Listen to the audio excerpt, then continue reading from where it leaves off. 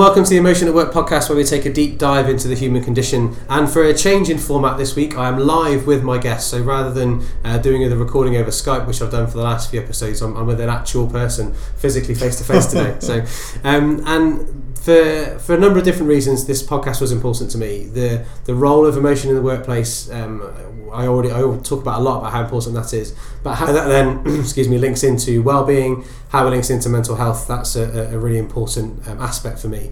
And if there was a voice from within the UK that I wanted to get on the podcast, then my guest is that today. So let me welcome our guest, Cary Cooper.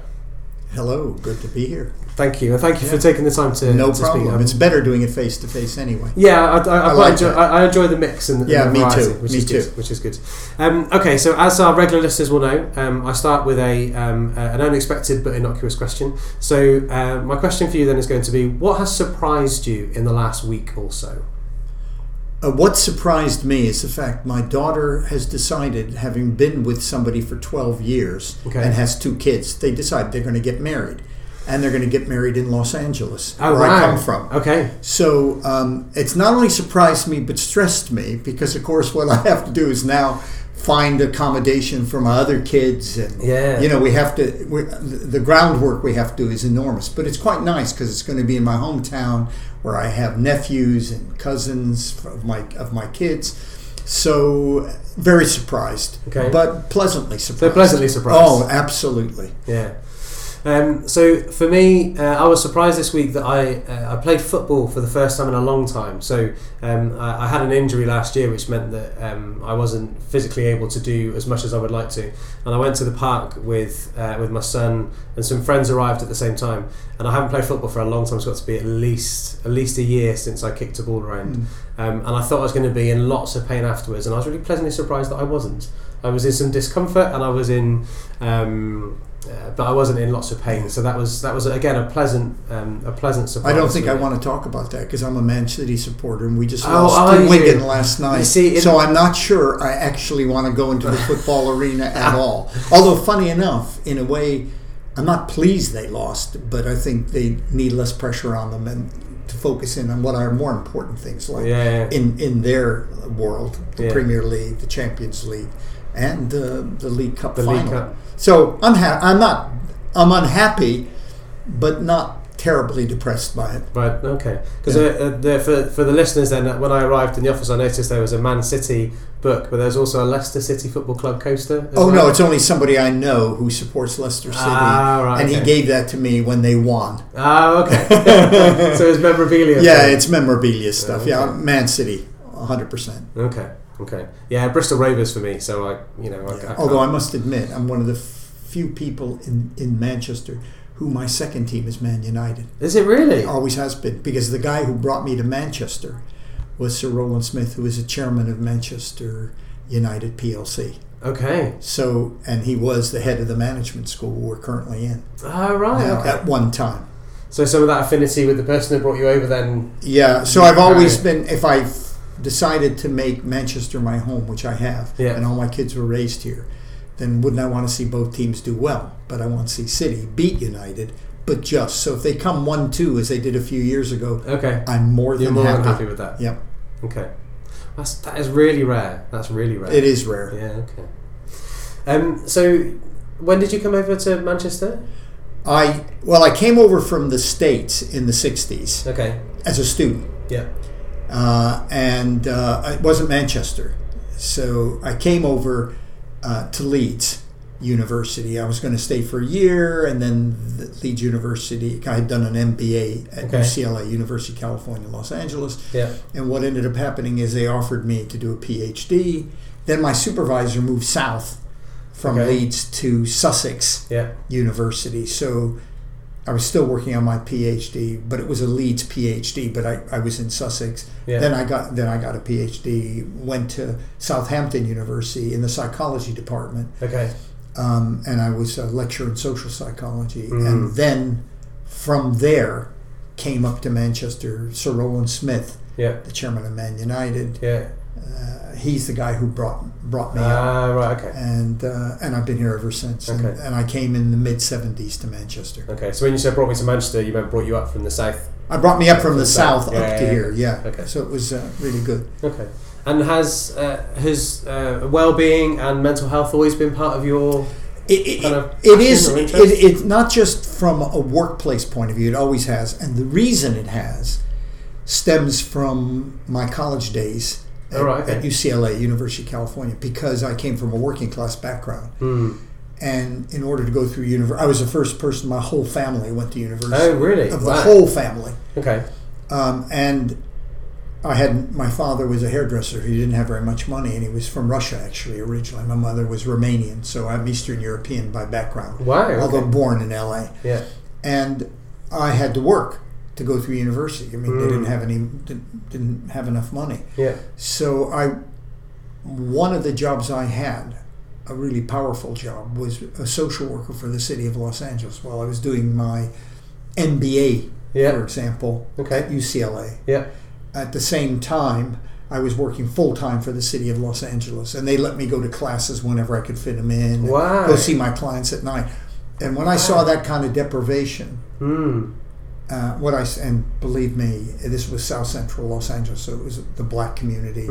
I also worked with down and outs in the middle of LA. Okay. It was horrible. What I saw was so depressing, because in the US there is no welfare system. Yeah.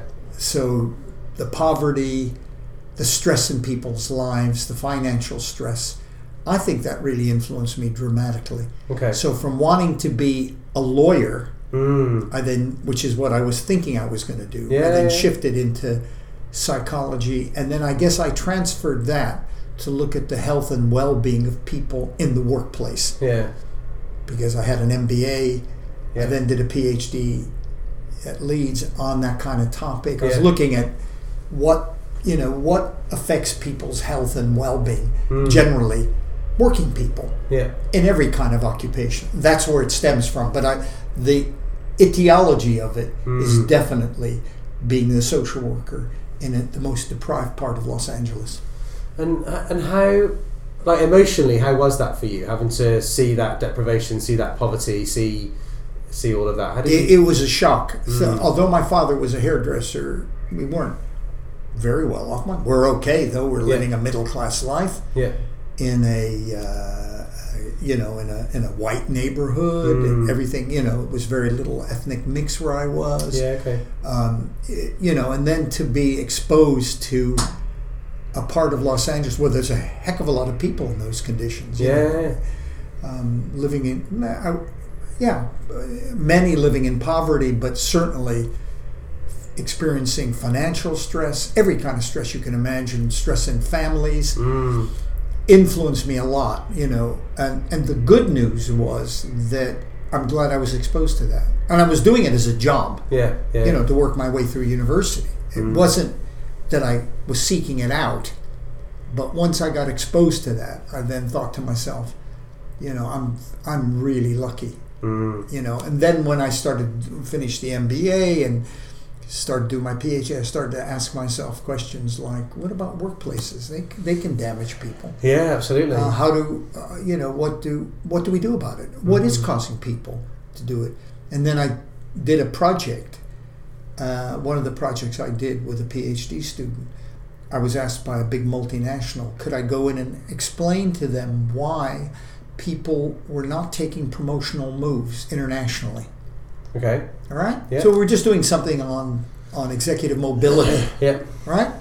And then when I started to do interviews with them, and then I was going to do psychometric testing with them, but with a PhD student, who, by the way, later became a professor. So she's a really good, really lovely person.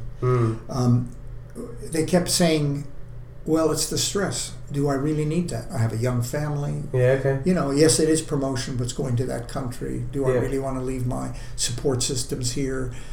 My employer just willy-nilly doesn't care about me, just wants to shove me off there. I started to hear things about what the workplace was doing to individuals and how that impacted their families. And so then we did that project for them, and then we said, do you mind if we come in and do a study of your top 200 execs on the stress levels they're experiencing, because we're hearing a lot about this. Right. Okay. And we were the ones who did the very first study on managerial or executive stress. Wow. And that was very revealing because people would talk to us because it was done anonymously. Yeah.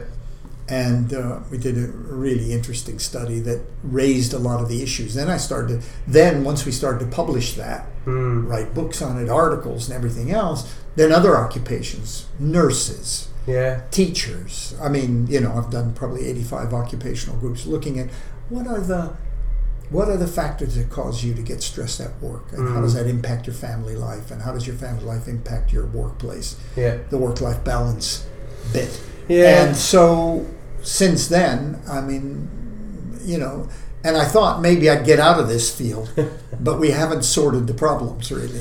No. We've identified issues that cause individual problems, whether it's a pilot or a teacher or an executive or a shop floor manager. We know what causes them problems, and that does, by the way, vary with new technology and everything else. Yeah. So it's a live thing. It doesn't. It's not static. But a lot of organizations haven't dealt with it. And some have, and the ones that have been more productive. And this is an important issue for UK PLC because the leading cause of sickness absence is the common mental disorders of anxiety, depression, and stress. That's number one cause now. Yeah. It used to be musculoskeletal when we were in heavy manufacturing, but we're not doing heavy. We're not in there. We're a service-based economy, knowledge-based economy. So the people issues are the big ones. So it's the biggest cost of that. It is a very important factor in our lack of productivity. The UK is 7th in the G7 and 17th in the G20 on productivity per capita. And I'm sure it's about the sources of pressure on people, like how they're managed, the hours they work, their relationships in the workplace, all of those kind of emotional issues. And so it's a bit of a loaded question because I'm going to open it with load your gun. Because I'm going to open with in your experience, which implies that I have my own experience. But in your experience is because you talked earlier on about how when you went in to do that first study, because it was anonymous, people would talk about the stress they were experiencing and the causes of that. But they wouldn't talk about that openly otherwise because of the lack of anonymity. Has that changed over time? Is it more okay, or is it more credible, or is it more permitted for people to talk about stress in the workplace now?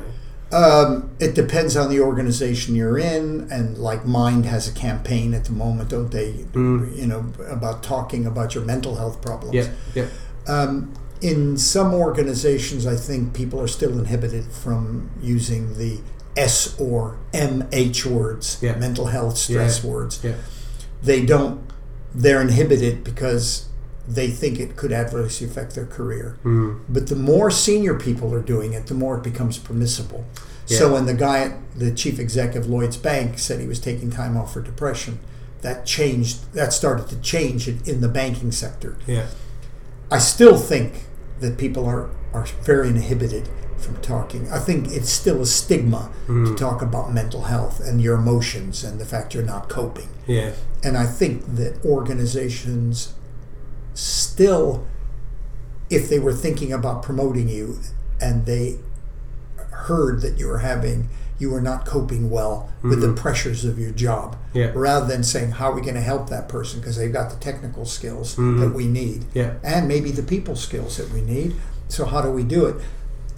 Rather than thinking that way, I think deep down, they'd never say it, but deep down, your promotion would be inhibited.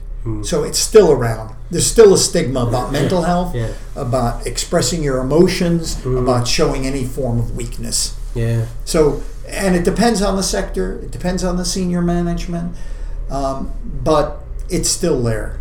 Yeah. And my experience sort of supports that, I think. And part of the reason that when I set my company up and I called it Emotion at Work, I've lost clients off the back of that because they said, "Oh, can you not talk about emotion in that like overt way?" And I said no, because that's what drives people. That's what absolutely. That's what drives us as a human species. I'm not going to come in and minimise it or make it small. And they said, but if you talk about feelings, everyone thinks that's like soft and fluffy and they're not comfortable with that stuff. Well, for many years I had the problem of the S word, stress. Yeah. So, in a sense, the field of workplace stress morphed into well-being because companies saw that was more permissible. Okay. Yeah. We're trying to enhance people's well-being. Yes. Right? Rather than reduce their stress levels. The reason they said that, they never said it, the reason they moved in that kind of direction was the implication was that if you're under stress and a number of people in your organization are under stress, it should be your responsibility as senior management that you are one of the primary causes of it. Yeah, absolutely. Therefore, they don't want to say that. Well-being, on the other hand, in people's heads, it's about apples on desk, bean bags, ping pong tables. It's not about that. No, I agree. But well-being is a more generic, less evaluative construct. Yes. And that's why people morphed into well-being. I didn't mind that in a way, and the reason I didn't mind that, because when you're looking at well-being, you are looking at stress too. Yeah. But you're also looking at how do you enhance people's well-being? How do you create the culture to do that? Rather than just reduce the stress levels, what other things should you do? So, for example, and when you talk about emotions at work, why that's critical is because the line manager is the most fundamental person in the workplace for your health and well-being as a person. Absolutely. Whoever you are, no matter from the shop floor to the top floor, if a person has high EQ, if they have good emotional intelligence, you're not going to get ill and you're going to be enhanced. So why well-being in a way is a good one, because it incorporates stress in it, is because, so for example, I might not have a boss that stresses me, but I might have a boss that doesn't manage me by praise and reward. He doesn't manage me by fault finding, but he never tells me when I'm doing a good job. He never does the recognition, which is a positive construct. So number one, you want a line manager from shop floor to top floor who has really good EQ, who manages people by praise and reward, not by fault finding, who gives them feedback that's constructive when they don't do a proper job, because we all make mistakes at work, who understands they need flexibility because of commitments outside, who allows them to work flexibly and doesn't make them feel guilty about it. All of those kind of characteristics are fundamental to a well-being culture. So I want to take us off on a small diversion, and because I think it's important that we think about those key factors that impact on workplace well-being and workplace stress. I think one of the challenges that we have, especially around managers being emotionally intelligent in that way, is the narrative that is present around wanting people to be happy at work. And I support and challenge that narrative in a couple of different ways, because I think what it's doing is it's creating an impression that the only credible emotion at work is happy.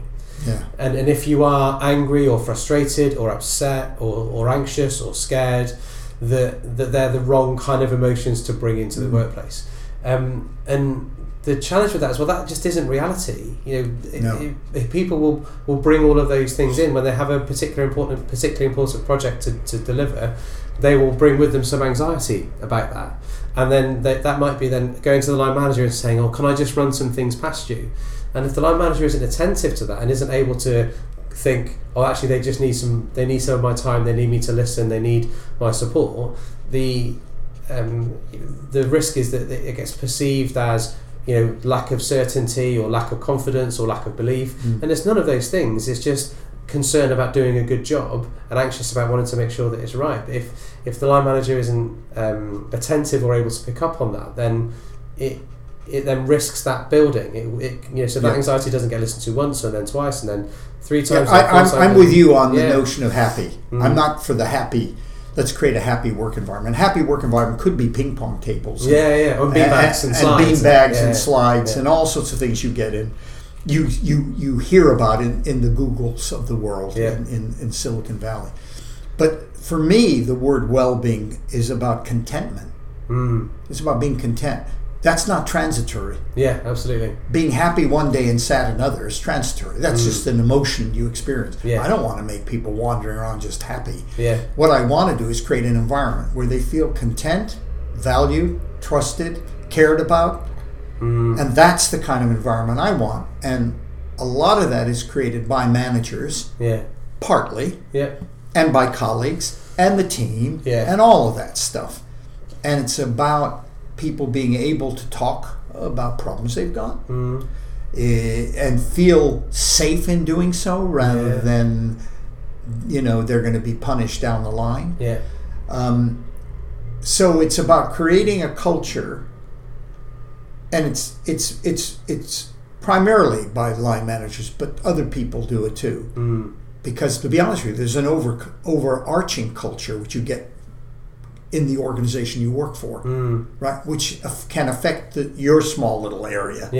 If we are very bottom line and we expect you're in a law firm and you have billable hours and you have to meet the billable hours, and we're ruthless about that.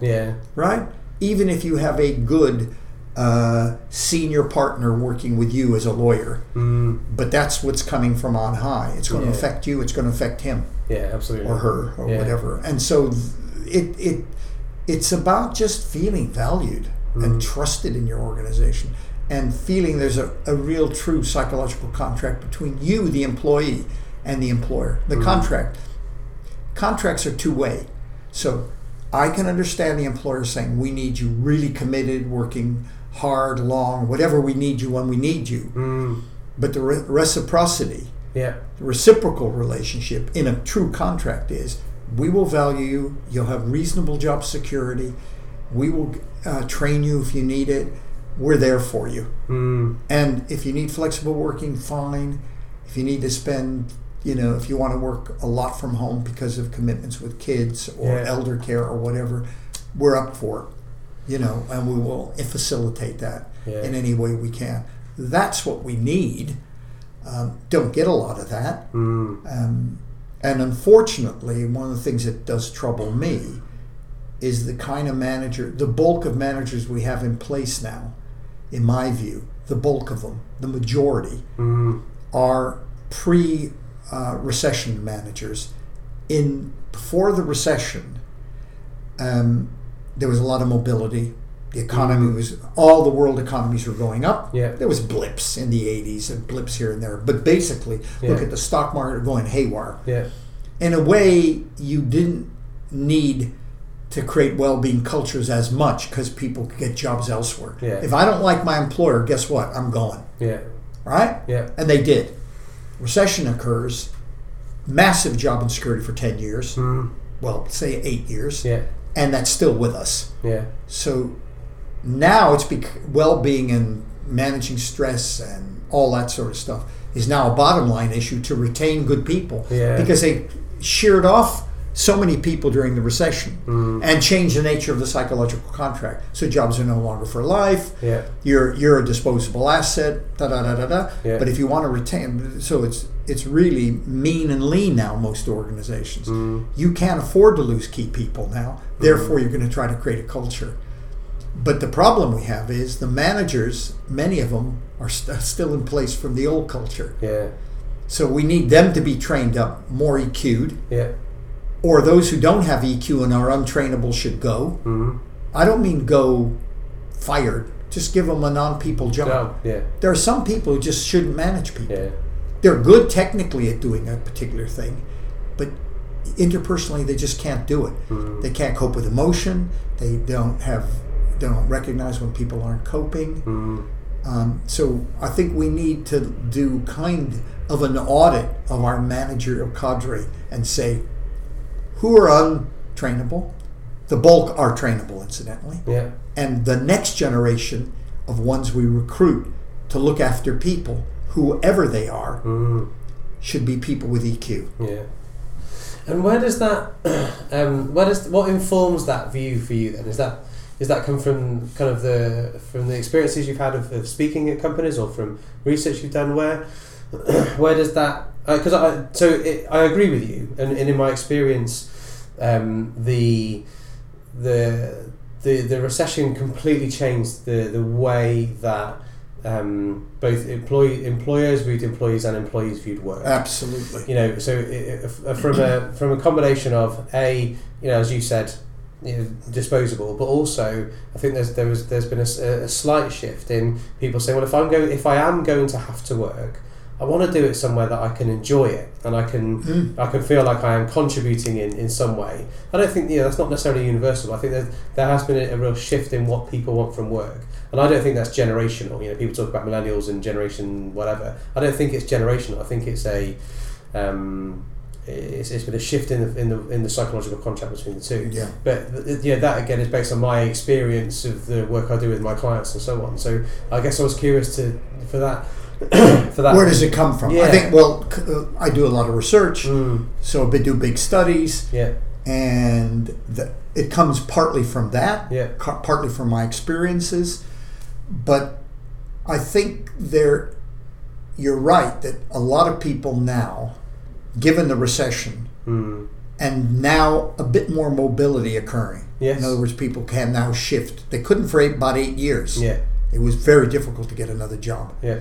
And the downsizing that took place in the finance sector and many other sectors was massive. Yeah. 25 to 35%, whether you're in the public sector, private sector. It was horrific. So I think now people are saying, but I think that the millennials are slightly different. And the millennials are saying, and research and surveys are showing that they're saying, I'll go to work for that employer, but if I feel they're not giving me what I need as a person, I'm gone. I'm going to look elsewhere. The mobility is higher among them. And I think probably the reason is they saw their parents, the millennials, get really stuffed, using a nice technical term, during the recession. I think they think quality of life is very important.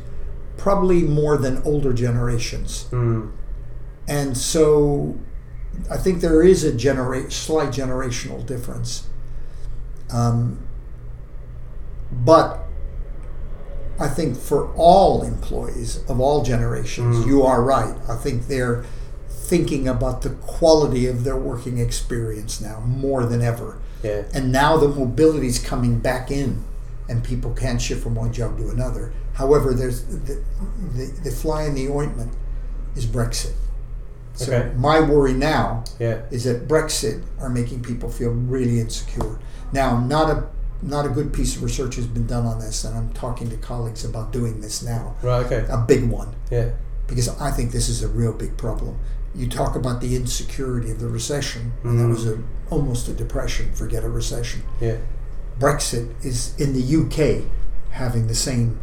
I think having a similar sort of effect, an insecurity effect. And now maybe people are making decisions to go places think, well, because there might be a period while we're negotiating trade deals, and that'll take 10 years minimally to do that maybe I better go to somebody who's pretty safe, global, a company that's global, it's got this characteristic, security. They may seek security rather than quality of life. Yeah. That's the worry I have. Or may not be as entrepreneurial in creating their own businesses. Yeah. Because again, what if Brexit occurs and we have no trade deals and I can't, I'm creating this business, but I want to export or I want to do this, that, and the other. Yeah.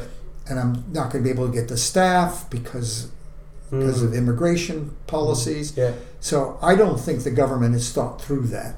The implications of Brexit on people's sense of job security and what that might mean for being innovative, for being mobile, etc. But I think it should, because I think it's, you're hearing a lot of talk about that now. Yeah, so I think so the innate ability that humans have to catastrophize is great. Oh yeah. So I agree. The whether you call it the threat response or the stress response, the ability to see a threat and then uncertainty. And uncertainty is a huge part of that. Absolutely. Without a doubt, so is that I remember there was one organisation that I worked in and with in two different guises, and it would get to a particular time of the year and everybody would start freshening up their CVs. everybody would start having a look on jobs boards, because they knew that when we hit this time of year, this was the time of year that, generally speaking, a piece of organisational redesign would happen. And it happened for 5 years in a row, and then it would, so year 1 and year 2 it was really, catastrophic for people to experience. But then it would get to a point where, well, we're entering that month of the year when we expect to hear in the next month that there's going to be a big part of organisational redesign, which means jobs are at risk. And there was one population that would put at risk every year for 3 years in a row.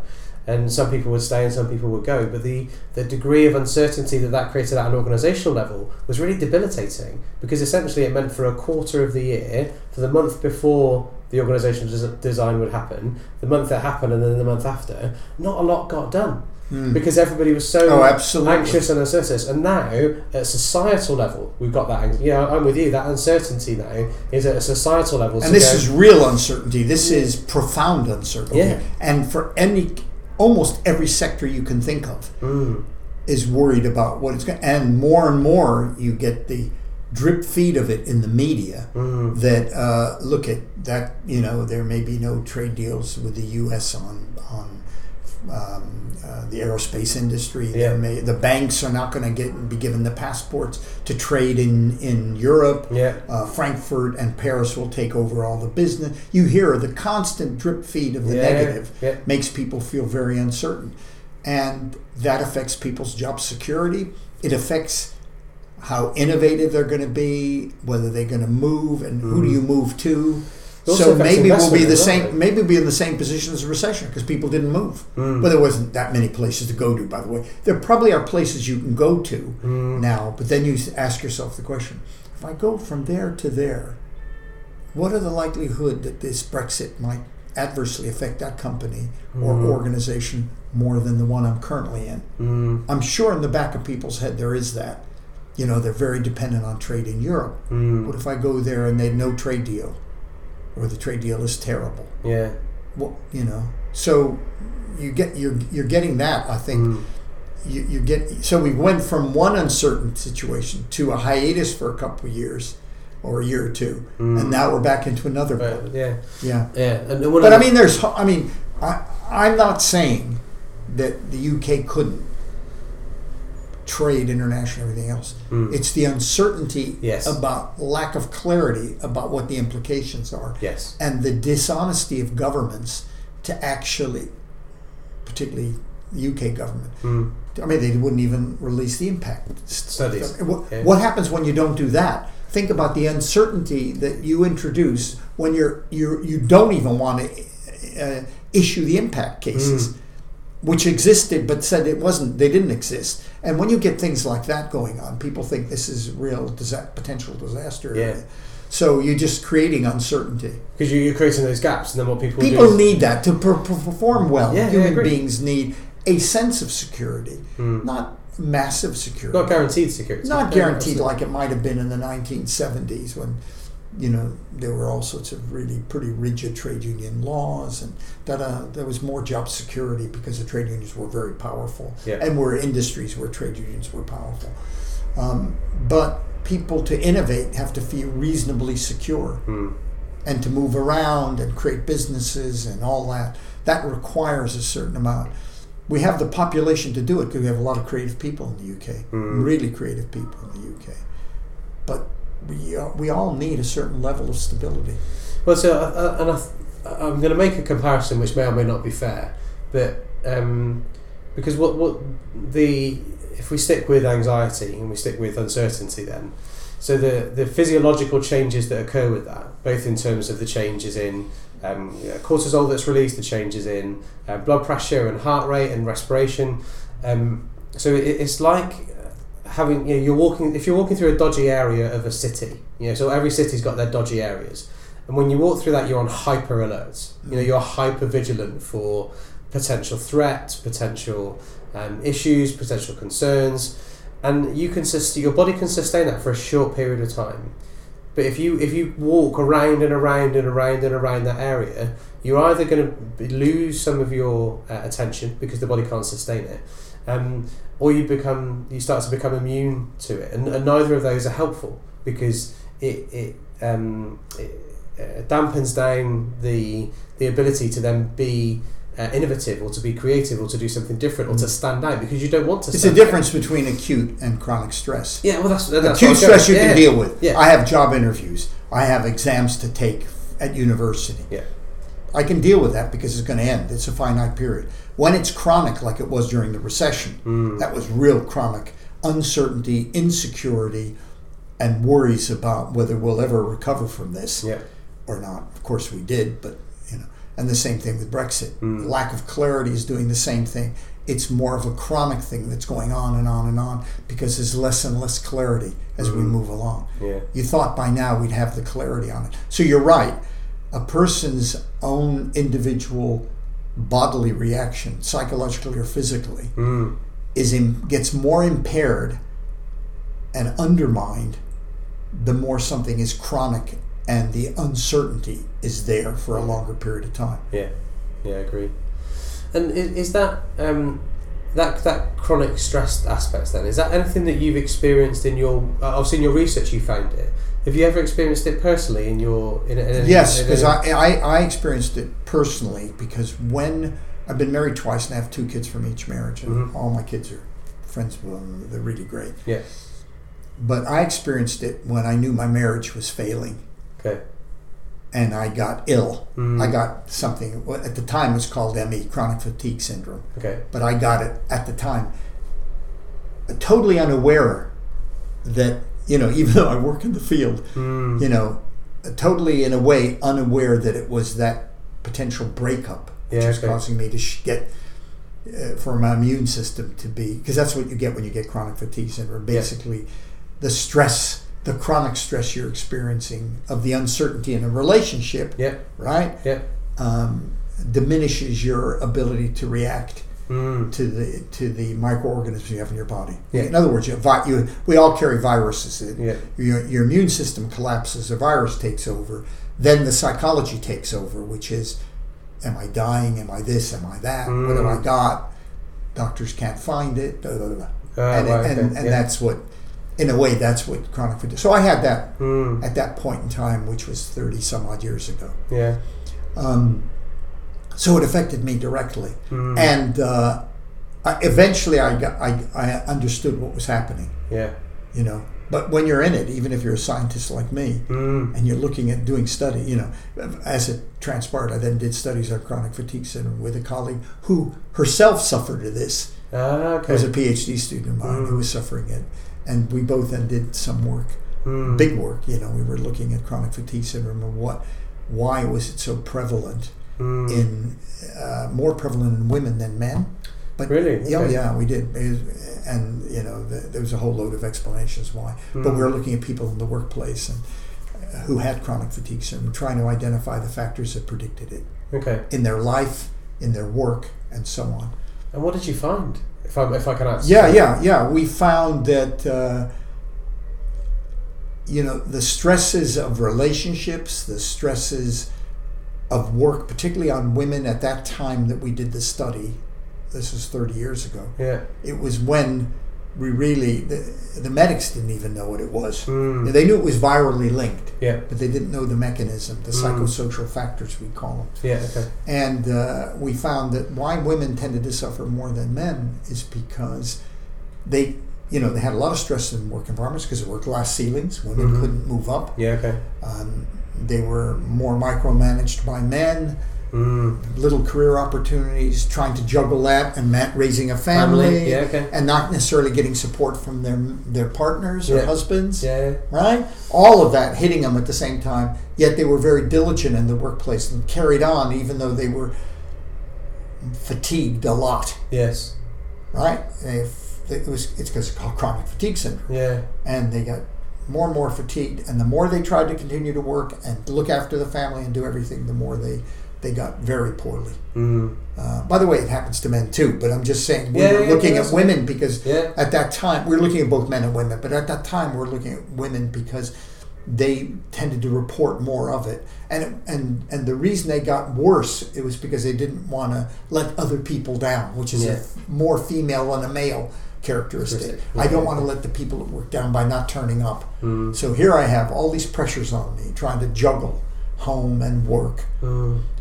Trying to, invest in my relationship, do things for the kids, be a professional at work where it's difficult for women because there are glass ceilings and problems, and women, have difficulty in being recognized in those days. Yeah. By the way, it's not that different now. It's better. Yes. There's more mobility. The glass ceiling's being pushed up, but it's still there in many sectors. Yeah.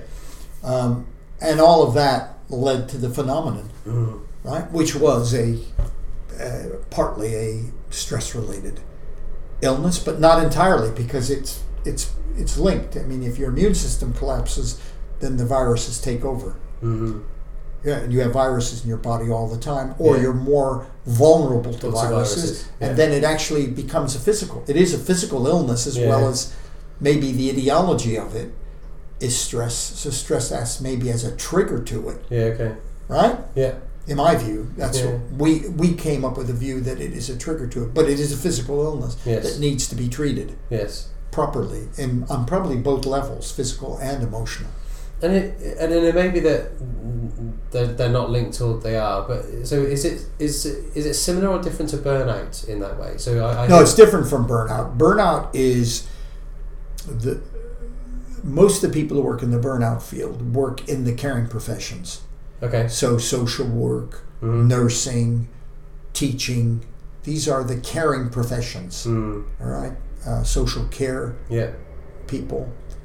And burnout is when your capacity, you're dealing with people's problems all the time, whether it's a psychiatrist or a nurse or all the time, just overwhelms you and you can no longer cope. So it's the stress of caring in effect. Yeah, okay. So it has been linked with that, but it doesn't have to be that. It could be that you burn out. I remember once talking to a manager who said to me, I burned out at work. And he was a manager. So in a way, it's partly caring if you're a good manager. Yeah. And I suspect this guy was who I was talking to. And I said, how did you know? What happened to you? He said, well, I was driving to work one day, thinking everything was okay. I was driving to work. And just before the plant that I go to, there's a roundabout. And I drove to work, and as soon as I saw the building, I automatically went around the roundabout and headed home. And next thing I knew, I was sitting in my lounge at home. Wow, okay. I couldn't go back into that building. That's burnout. Yeah. He couldn't any longer work there. And you get teachers who do that. They walk into a classroom. Or you get an actor who can not remember their lines, go on stage, or they just lose it. It's like fusing. It's a fuse in you. Yeah. I can't do this anymore. I can't do the job anymore. Okay. And something triggers it. And it's probably an accumulation of the stress levels in that job.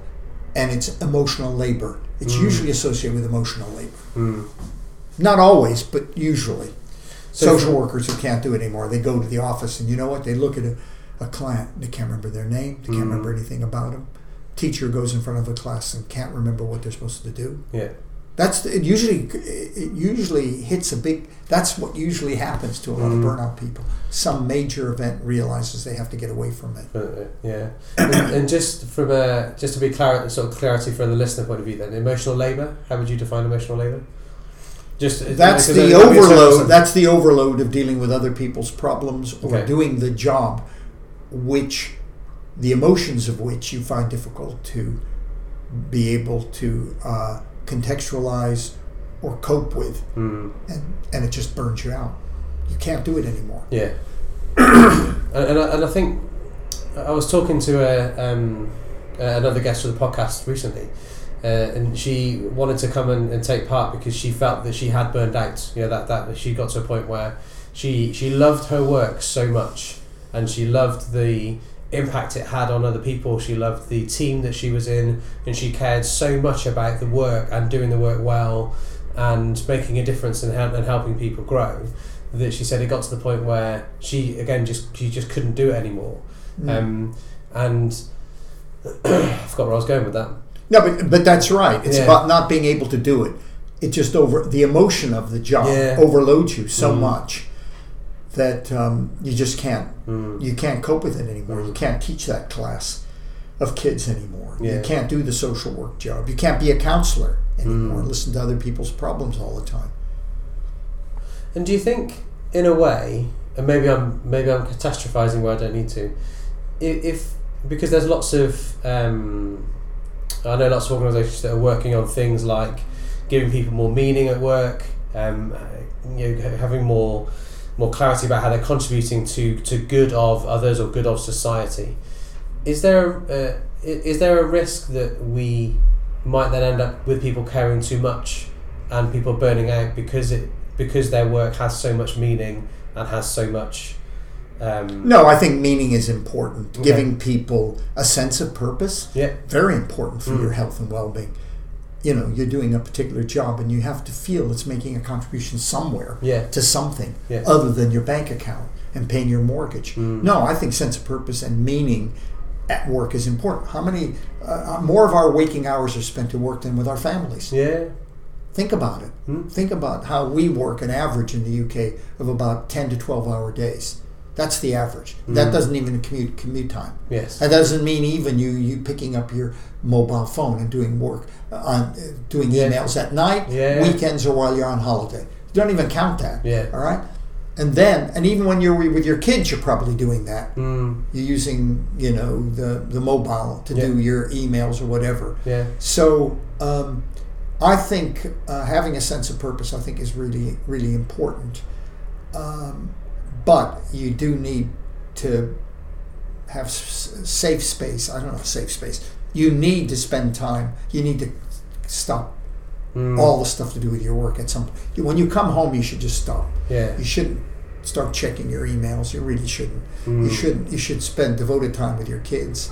Everything else, but that's not reality. I mean, the recent surveys in HR Magazine and elsewhere, just the surveys. Nearly 40% of people, first thing you do when they wake up in the morning is turn their mobile phone on to look at the emails. The last thing you do at night is the same thing. Yeah. About 40%, 35 to 40%. I mean, we know that's the reality. Yeah. And on holidays, how many people check? And it's probably because of mobile technology. Because I think when it was a laptop, it was a pain in the backside to turn it on and flip. You wouldn't do it as much. But now your mobile phone is always on. Yeah. I don't know, just see what's going on at work. And that's a killer. Yeah, and I think so. There's elements of self pressure of wanting to know what's happening and feeling like you're not letting anybody down and you're up to date with what's happening.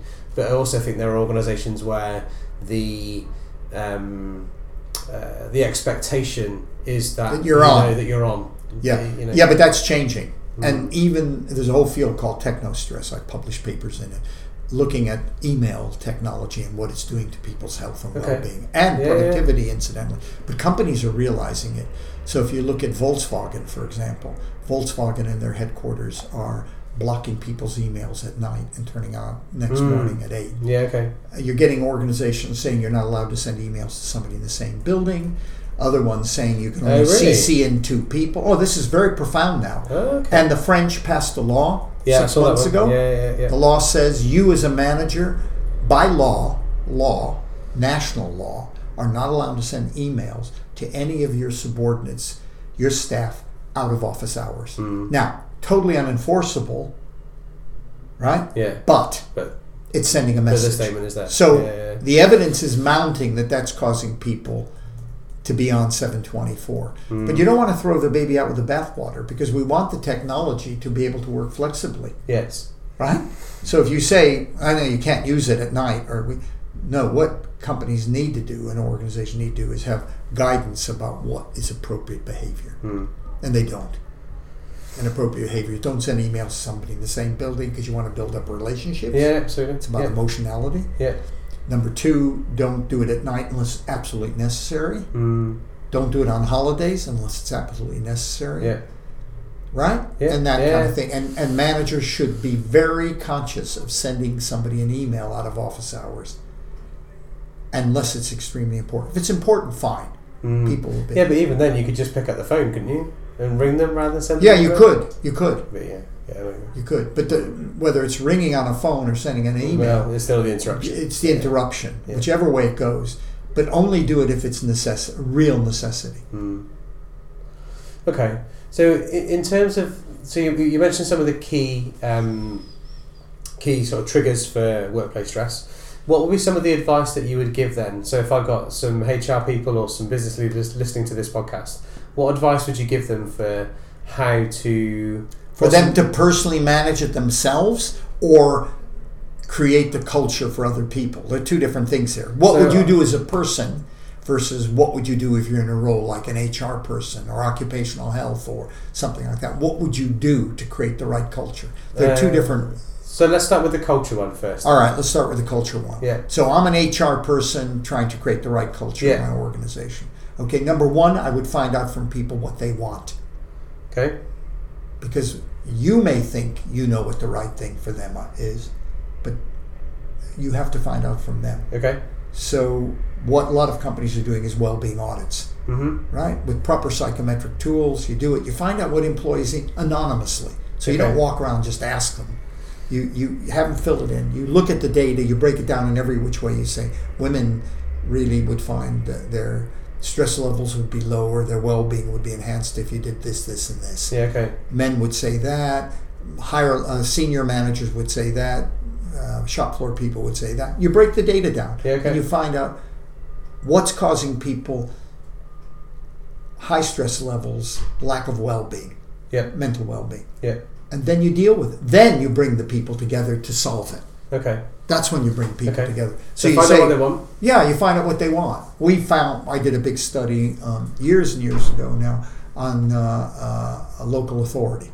And we found social workers had high sickness absence rates and everything else. We did a well-being audit. We then, once we found out what the problems were, we then sat them together and said, that's what the psychometric says is your problem. We've aggregated all your data. Yeah. Is it, number one, is it accurate? Yeah. Yes, it is. What's the solution? We're not going to tell you what the solution is. I'm an occupational health psychologist. I'm not going to tell you what it is. Yeah. I don't do your job as a social worker. You tell me what the solution is. They came up with a solution. We costed the solution, did what they told us to do, and reduced sickness absence massively the following year. Okay. And the cost of it, because social workers, you have to get supply social workers. It cost money. Yeah. We reduced it.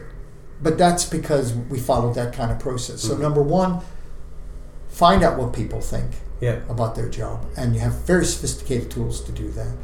Bring people together to come up with a solution. Yeah. Okay, that's one. Another thing is quite a lot of people. So what are some of the things that would come out of that? Lack of flexibility would be one. Yeah. Again, line managers who are bullies. Right? Yeah. Might be another one. Yeah. A long hours culture is definitely one. Lack of work-life balance. Lack of involvement in making decisions. That's the engagement movement. Yeah, okay. So when you would unwrap it, those are the kind of issues that come up. Okay. Glass ceilings for women. Yeah. You know, they feel they can't progress. But you don't know until you do it what they are. But those are the kinds of things that keep coming up. Okay. Right? Now that's if you were the HR person. Okay. You do it strategically. You don't do it apples on desks. You don't do any of that garbage. You don't come up with what you think causes them stress because that's not going to help anybody. Yeah, okay. You're probably wrong. Yeah. We have found very unique things you'll find in an organization. That group of workers feels that. You never thought that. That one thinks that. Really? No, I can't believe it. Yeah. You know, you'd think da-da-da-da-da. Okay, if you're an individual, for you as an individual, is you have to do in a way a mini kind of audit of yourself. What don't you like about this workplace? And what do you like about it? And then getting a list of those and then saying, what can I actually do? Can I make a change myself that will help move me in the right direction on that? Yeah. Reduce my stress levels. And if the answer is on all the things that are causing you pressure, and it really is, you can't personally make any changes, then you go seek another job. You can do something. You can leave. Not right away, but you can find another employment and get the hell out. Yeah. On the other hand, there may be things like, my boss treats me this way and I really have trouble with it. I don't feel he values me or she. But the boss doesn't know how you feel. Yeah. So one option you have is to find a less stressful time to have a conversation with your boss and explain to him, give with the specific examples. Yeah. Here's what, these kind of things have happened that really have upset me. Maybe the majority of those people will not realize they behave that way. Right, yeah. So they'll learn and maybe they'll improve. On the other hand, if you say you have an autocrat as a boss, you say that to them, they might really put you down big time. Right, yeah. It's not maybe the best solution. Yeah. So for every problem you have, you do a cost-benefit analysis of the options open to you to deal with it. A long hours. I can't walk out at 5 o'clock. But most of my work, because I'm pretty well organized, I can complete by then. But the culture is such you can't. Well, you've got to deal with that because you have commitments outside with kids or something. So you've got to find a way of finding a solution to that. So what are the options open to you? And take the option with the least cost and the most benefits. That's what you do. Yeah. That's what, in life, that's what you should do. But inaction is no answer. If you're not coping, inaction, just seeing, well, I hope it improves, won't deal with it. And I think, you're back to one of the points you said earlier on, sometimes that can be really hard to see when you're in it. It is totally. By the way, that's the other thing I'd suggest. With a work colleague or a friend, particularly a work colleague you trust, work with them to think through the issues and how you might cope with it best, because they might know your workplace. Yeah. It's something in the field called co-counseling. Yeah. And why not? Why not go to somebody you trust who you feel is not threatened by you, it doesn't compete with you, you trust their view, and listen to them. Tell them what you're troubled with. Yeah. My boss does this all the time to me. Do you think I could have, the options open to me is tell him that he does that. What do you think? Do you think that he would listen, or would he be angry that I confronted him with it? Right? And that's how you do it. So working with somebody else to look at the options open to you in the context you're in is very useful. Yeah. People don't tend to do that. Women do that. Women employees tend to do that more than male employees. Okay. Because because they have higher EQ, and they'll talk to other women about their problems and my relationships, etc. Men don't tend to talk to other men about it. That's the difficulty we have, is men. Says two white men in a room. Yeah, absolutely. Yeah. No, I agree. But many men don't have the EQ to open up and don't like talking about emotions as much, and therefore don't talk to other men. Yes. Yeah, I agree. They might talk to a woman, by the way, more than they're likely to talk to a man about those kind of problems. And I think there's lots of different factors that could come into it, whether gender or the or status within the organisation. Absolutely. Those are all factors. Yeah. Okay. All right. So I want to start bring us together and wrapping us up then. So for the studies that you've talked about, I've written some of them down, but would you be able to, if I give you the list of the ones that we've talked about, would you be able to give me references for them? Well, most of the work I've done is in a variety of my books. Okay. So I'll give you the list of books. Yeah, that'd be good. Just for. I've got lots of books in these fields. Yeah, so I'll put them in the show notes of the podcast so that people want to go and find more. Like Well-Being, Productivity and Happiness at Work is a very good book. You'll like that. And it's good case study examples of companies. Okay, good. Specific companies like Rolls-Royce and who do things, So I'll tell you that'd be really good. I'll tell you a list of books. Yeah, that'd be great. And then I can... Okay, and you can put them together. Yeah, that's fine. I'll do that. Okay. All right, so is there anything else then? Anything else on the topic or themes of around emotion and mental health and well-being and stress in the workplace? Anything that you think is important? No, I think we've kind of covered it. Other than to say that it's no longer kind of a fuzzy nice to have. It's a must-have now. Really, from a variety of points of view for the UK economy, aside from you individually. Yeah. 1 in 4 people suffer from a common mental disorder in the workplace. It's costing us mental ill health in the workplace, costing about $100 billion a year. It's really bad from that point of view, and it's a productivity problem. Yeah. It's a big productivity problem. Government now understands that, and DWP and DH, Department of Health are really on top of this now, particularly DWP, about the mental health issues. And if you look at incapacity benefit due to mental ill health, the biggest cost of incapacity benefit, 40% of it, is for mental ill health in the workplace. Okay. It's bigger than cancer. Yeah. So we have an issue. It's an individual health issue. Yeah. But it's a national productivity issue too. Okay. Wonderful. All right. Okay. Well, in that case, thank you very much, Karen Keeper. Thank you for your time. Yeah, no problem. You've been listening to the Emotion at Work podcast.